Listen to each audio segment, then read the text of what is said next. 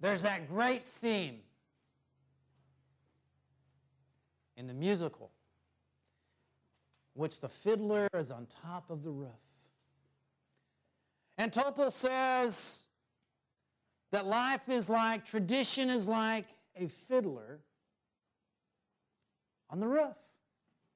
And that was a show that my mom made me watch all the time when I was a little kid, Fiddler on the Roof.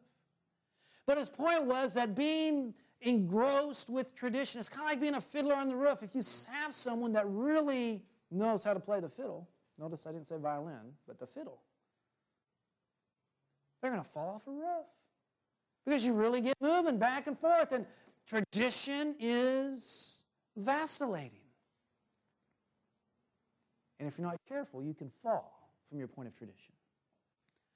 One of the things that people sometimes ask as we think about worship in the church is a cappella singing in the church just a tradition?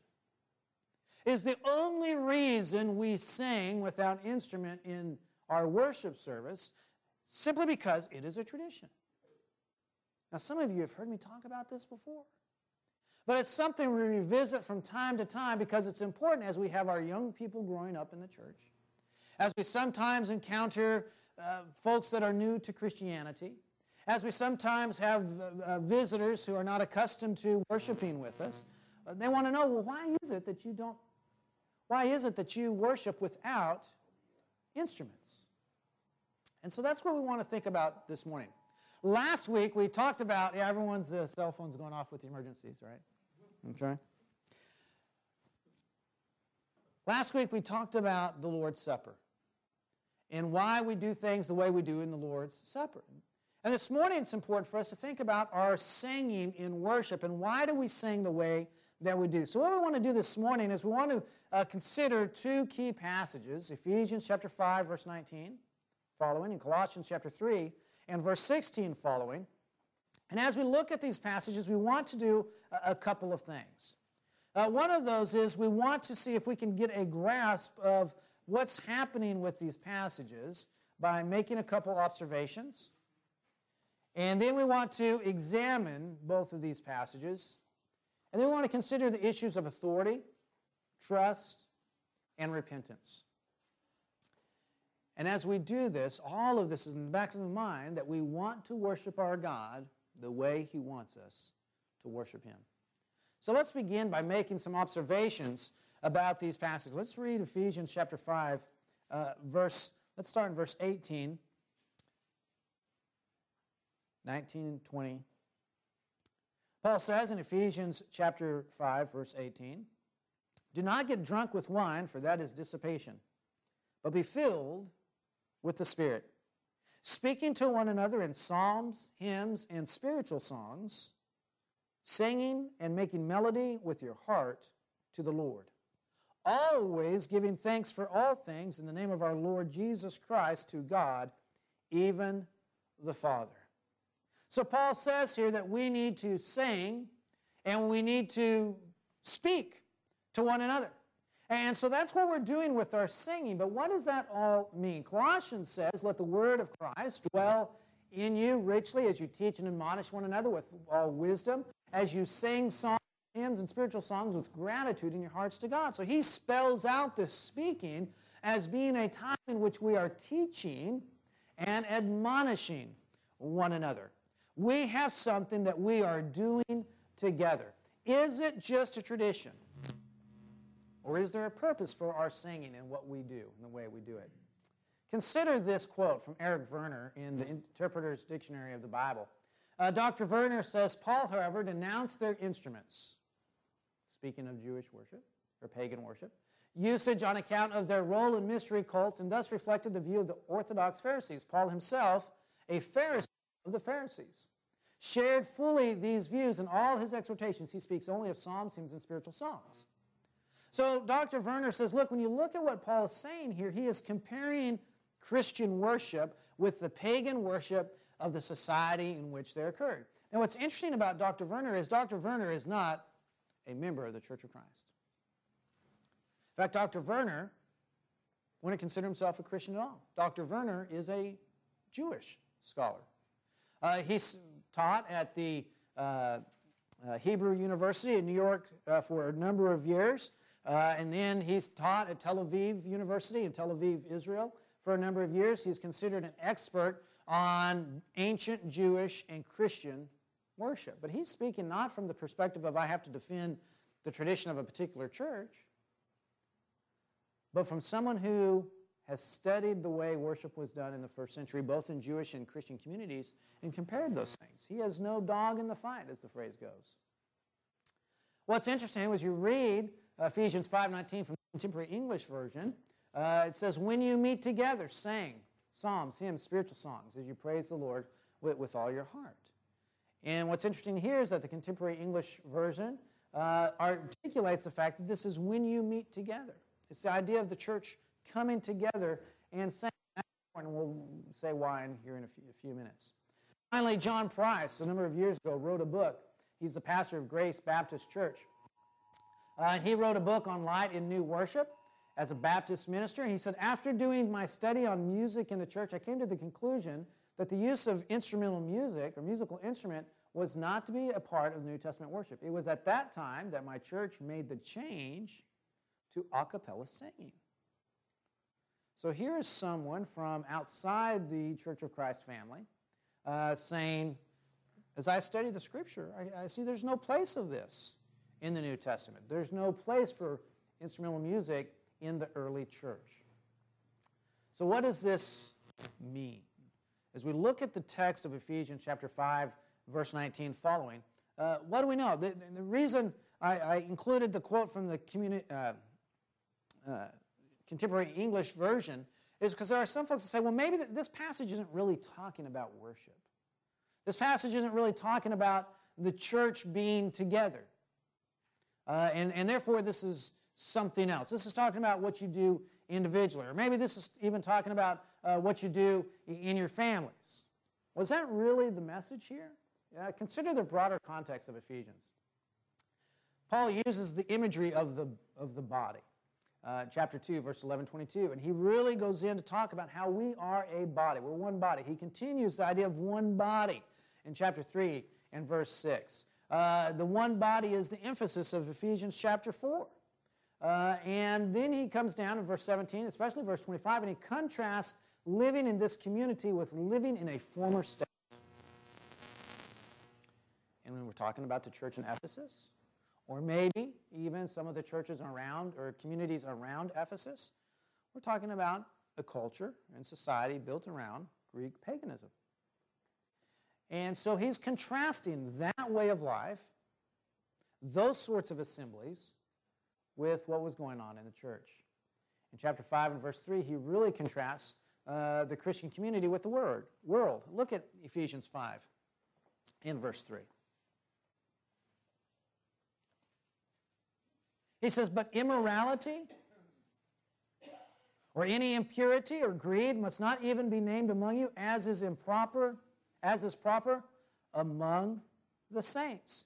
And he's really going to draw out this context. Look at verse 6. Let no one deceive you with empty words, for because of these things the wrath of God comes upon the sons of disobedience. Look at verse 11. Do not participate in the unfruitful deeds of darkness, but instead even expose them, for it is disgraceful even to speak about the things which are done by them in secret. Verse 15, therefore be careful how you walk, not as unwise men, but as wise men. And so he's really starting to draw out the context of what was going on in the world, the pagan world around where these Christians were living, and he says it needs to be different. Notice the emphasis of verse 7 and 8. Therefore, do not be partakers with them. For you were formerly darkness, but now you are light. Walk as children of the light. Do you notice the plurality that's used in all these phrases? Them, you, in the plural form in the Greek, in this text. Do not be partakers with them.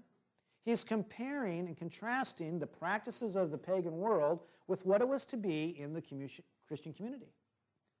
Now, you and I don't think about things in these ways, but in the ancient Greeks, they did.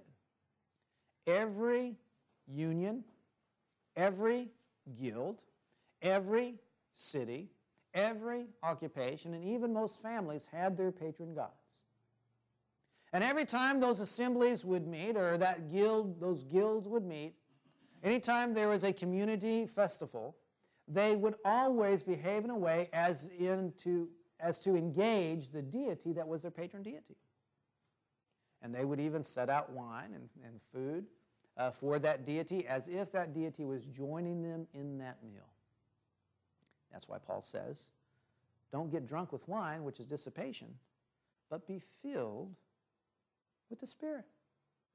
He's drawing a contrast. This is what they do in their assemblies. This is what they do when they get together. It's supposed to be different with you. You be filled with the Spirit. That's really what he's saying here. And the question is, well, how does a Christian become filled with the Spirit in this text?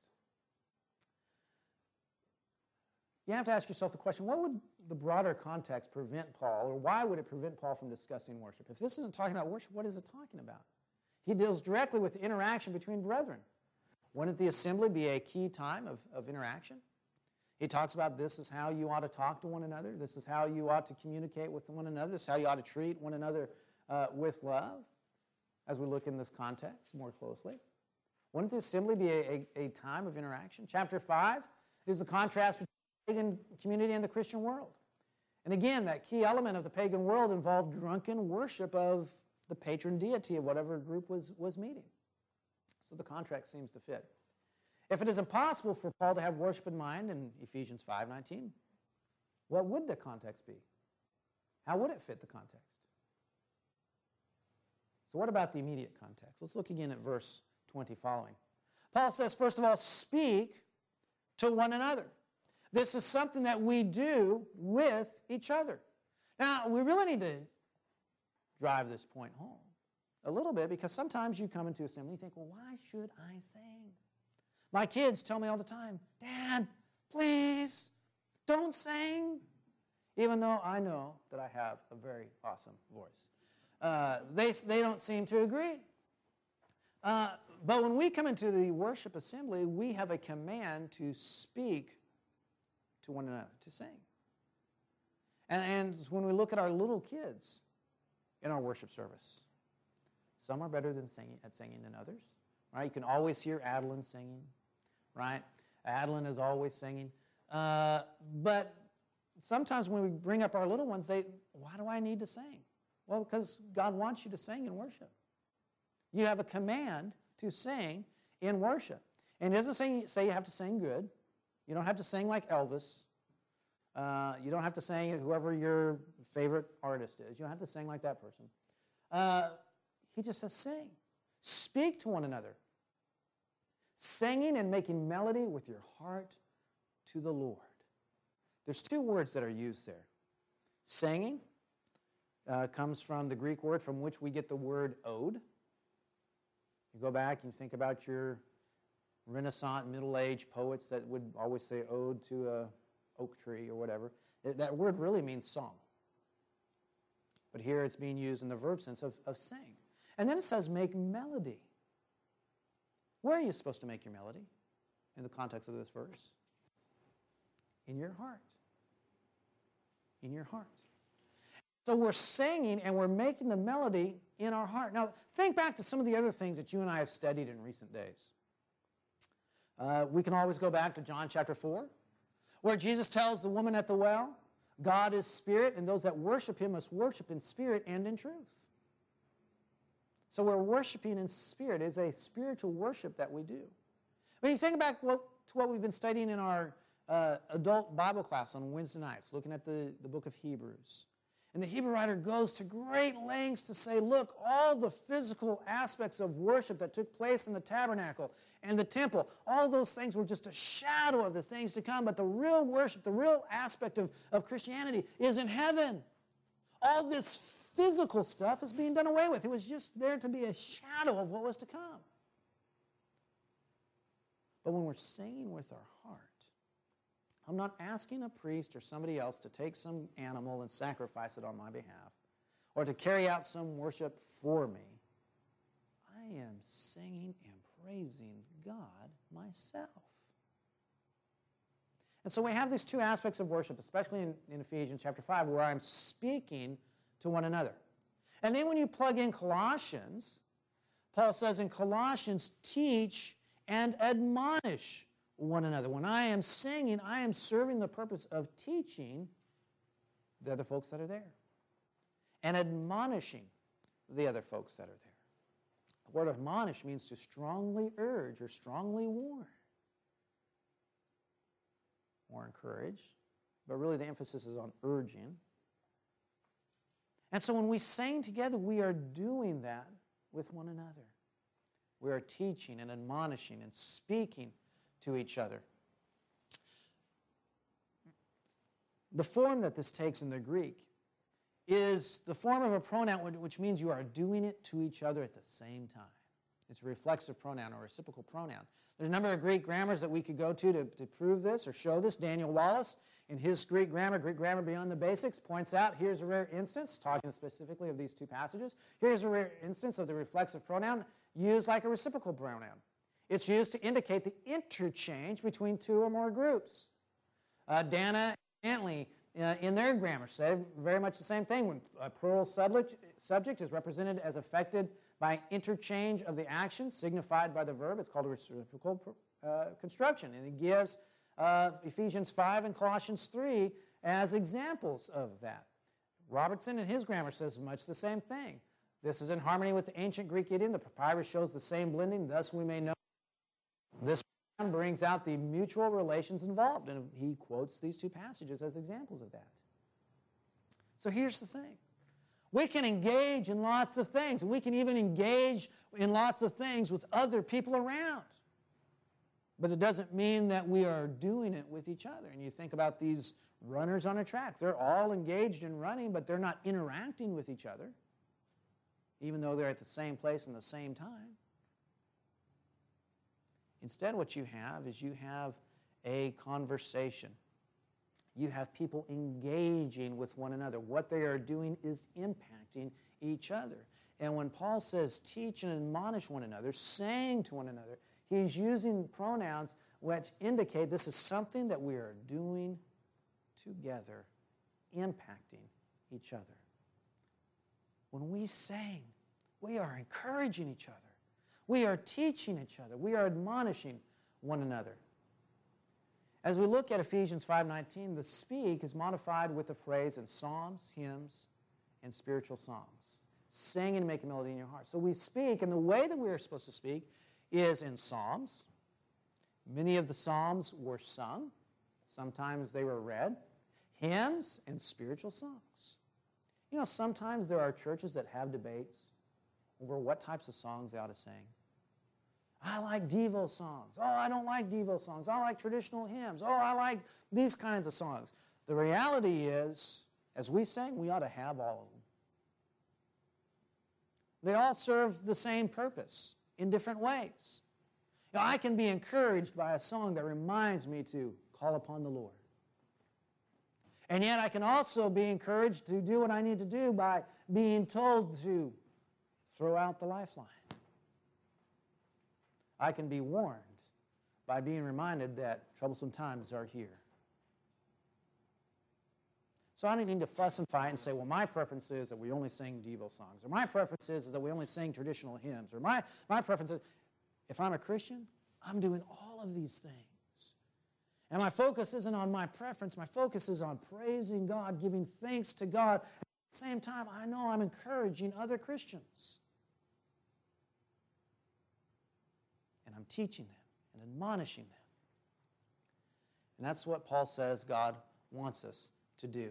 The speaking is done by plurality. It's everyone in the church doing it, not just one rascal or one individual. I guess I shouldn't call a brother a rascal. But it's not being done by just one individual or any small group of individuals, but it's something that we're all doing together as we admonish each other. So the question for us is, well, in what setting do you find a plurality of brethren? Notice Paul doesn't say in Ephesians chapter 5 or in Colossians chapter 3, the corporate worship service, or outside of the corporate worship service. Those are all things that we have, language that we have developed over the last 2 centuries to impose our thoughts on things. He just says, when you come together, this is what you need to do. When you're together, this is what you need to do. So where do we find that? Anytime a group of Christian gathers, in small groups, maybe you're having a small group Bible study, well, yeah, that would be Christians gathered together. And if they're singing in that setting, this is how they ought to sing. This is how they ought to worship. Well, what about in fellowship? Sometimes we get together and do things just for fun, and maybe if you sing, this is how you need to do it. And of course, in our large assemblies, when we gather together, that's going to be us in a few years, right? Okay? Large crowds. But in a large assembly, this is how you sing. So how does Ephesians 5:19 fits Paul's thoughts? And this is where we begin to think about our worship as a church and why we do things as a church. First of all, he uses a command.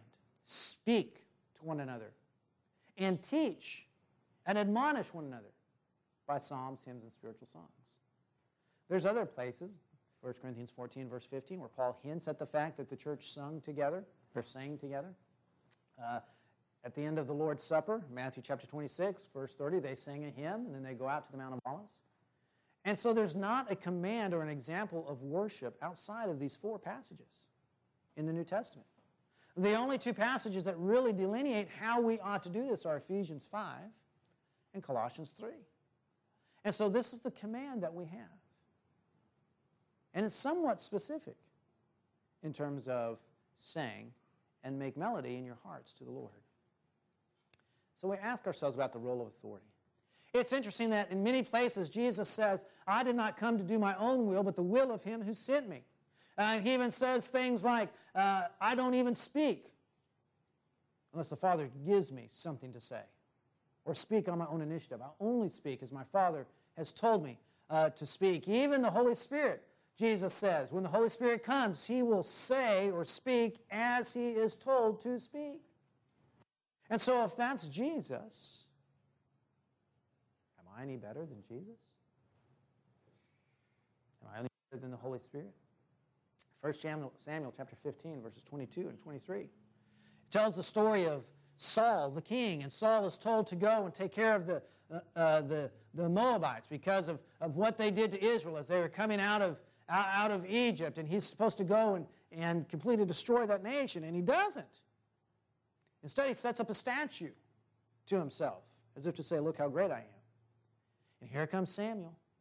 And Samuel says, did you follow the command of God? And Saul says, yes, I did all that. Samuel says, and what's that bleating of sheep that I hear? What is that sound of cattle that I'm hearing? Well, we saved the best for God. We're going to sacrifice that to God. We saved the best. Oh, that's not what you were told to do. And in that passage, he says, the sin of rebellion is just as the sin of divination. God wants us to follow him with a whole heart and with complete faithfulness to him. God places a high standard on following his authority. If Jesus did and said exactly as the Father told him, are we to live by a lesser standard? How do we trust God? A few weeks ago, we studied Proverbs chapter 3, verses 5 through 7, and we talked about trusting in God and what it is to acknowledge God in all of your ways. Well, did God forget to tell us something about worship? Or can we trust him that he tells us to worship him the way he wants us to worship? Can we trust that if God wanted us to worship in a particular way, he would have told us? Yeah, I think I can trust God on that. Can we trust God to use the power of his gospel to save? If I'm speaking his word, teaching his word, is that powerful enough to save people's souls? See, the purpose is, do I trust God? And really where I'm getting at with this last one of trusting God with his power to save is there are people today that say, well, we've got to change things up. People just won't come to a worship service. They're not going to step foot in a church building unless there are things that they're accustomed to. In fact, one person once wrote in the last few years and publicly stated, look, if you go camping with friends or you have a get-together with friends and you start singing, someone's going to break out a guitar and they're going to start strumming their guitar.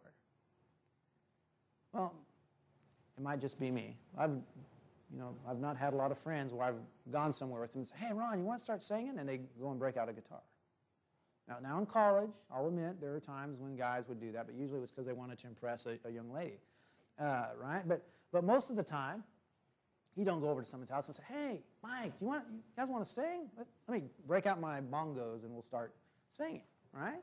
But there are folks that they say, look, that's how the world operates. But even if that's the case, if I trust God in His Word, it's His Word that saves, not how I sang or the way in which I sang. Sometimes people say, well, God doesn't really care about that, does He? Well, I don't know. But I do know what He has told us. And I do know that I can trust Him at what He says. And so, there may be a day coming in which we're all called home.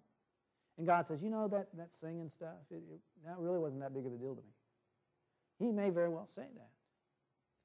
But I can know 100% that if He says, this is what I want you to do, I can please Him by doing that. God tells us in Scripture we ought to seek what is pleasing to Him, not to myself. And so that really brings us to the idea of repentance. What is it that we are calling the world to do? Are we calling the world to repent and follow God and be 100% submissive to God? And so we tell people, Acts chapter 2 verse 38 says, to repent and be baptized for the forgiveness of your sins.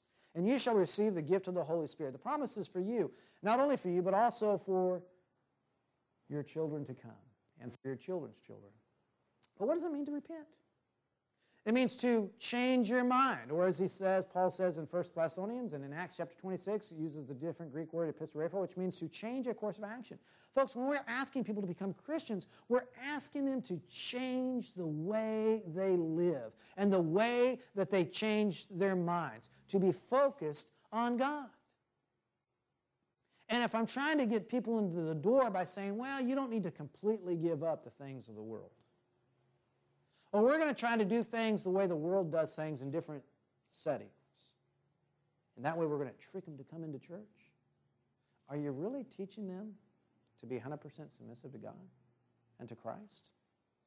And if that's what we're doing, are we doing them a service or a disservice? So Paul says in Ephesians chapter 2 and verse 3, he says, you know what, before you became a Christian, you indulged the desires of the flesh and of the mind. We're calling people to leave that behind. Are we practicing repentance to turning to God and following God in every way, every aspect of our lives? Or just pleasing ourselves? When we come to this question, why do we worship? By singing and making melody in our hearts and not using the instruments. There's a number of reasons that we give. Number one, we have scriptural authority. That's what God has told us to do. And it's true, He may not care about it one way or the other, but I can't really know that. But what I can know is what He's told me to do. And so as we're a church family, that's what we're going to do. That's how we're going to follow the Lord, by singing. And I can trust God. If I trust God with all my heart and lean not into my own understanding, as Solomon says in Proverbs 3, 5 through 7, that means I'm going to trust His Word. I'm going to take His Word at face value. And so it's a matter of trust. And I don't have to worry about trying to be wise in my own understandings. I can follow Christ. I can follow God. And I can also follow the idea of repentance. What it is to seek God with all of my heart and put away my own desires, put away my own ideas, my own opinions, and choose to follow God. But there's one other thing. And that is God's purpose in our singing. God's purpose in our singing is not about celebrating who sings well and who doesn't. God's purpose in our singing is not to keep us alert and give us something to do in worship right before the boring sermon happens. The purpose of our singing and worship is not because it's another time for us to enjoy the style of music that we like. The purpose of our singing is to teach and admonish and encourage each other. You know what I've noticed in life? I've never gone down the road in my car and said, you know what? I think I'm going to start just reciting the words of the sermon. You know, I'm just going to get there's that one phrase that the preacher said, you know, last Sunday morning worship. And I've got that phrase stuck in my head. I'm going to go through the day, all day long, and I've got that one phrase stuck in my head. No, nobody does that. But you know what you might catch yourself doing? Humming that song that you sang in church on Sunday morning. Just kind of reminding you, you know, I've got a mansion just over the hilltop, and I'm looking forward to that day. Maybe I should behave a certain way today. Oh, humble yourselves in the sight of the Lord? Oh, yeah, that's right. I need to be humble in the way that I interact with other folks. Love one another. For love is of God. Oh, yeah, I need to treat my brethren well. I need to treat my siblings well. We sing because we teach and admonish. As we gather together to worship the Lord each and every Sunday, the song service is a key part of our song service, or key part of our worship, because that's what God wants us to do. We can teach and admonish each other by the songs that we sing. And as we do that, we give thanks to God. I'm going to ask Jay to come forward in just a second. Before we do, if there's anyone that has any need, if you need to repent and be baptized, be buried with Christ in His death, burial, and resurrection, so that you can be freed from sin, if you need to do that, you're welcome to come and do that. If you have other needs of the church, need for prayer, need for encouragement, if you have that need, you can come forward as you do that. But as we sang this song, as we sang the closing song, I hope that we will all sing loud, and that we will all sing in a way to teach and admonish one another, making melody in our hearts and giving thanks to God. Jay, come lead us, please, as we sing these songs together.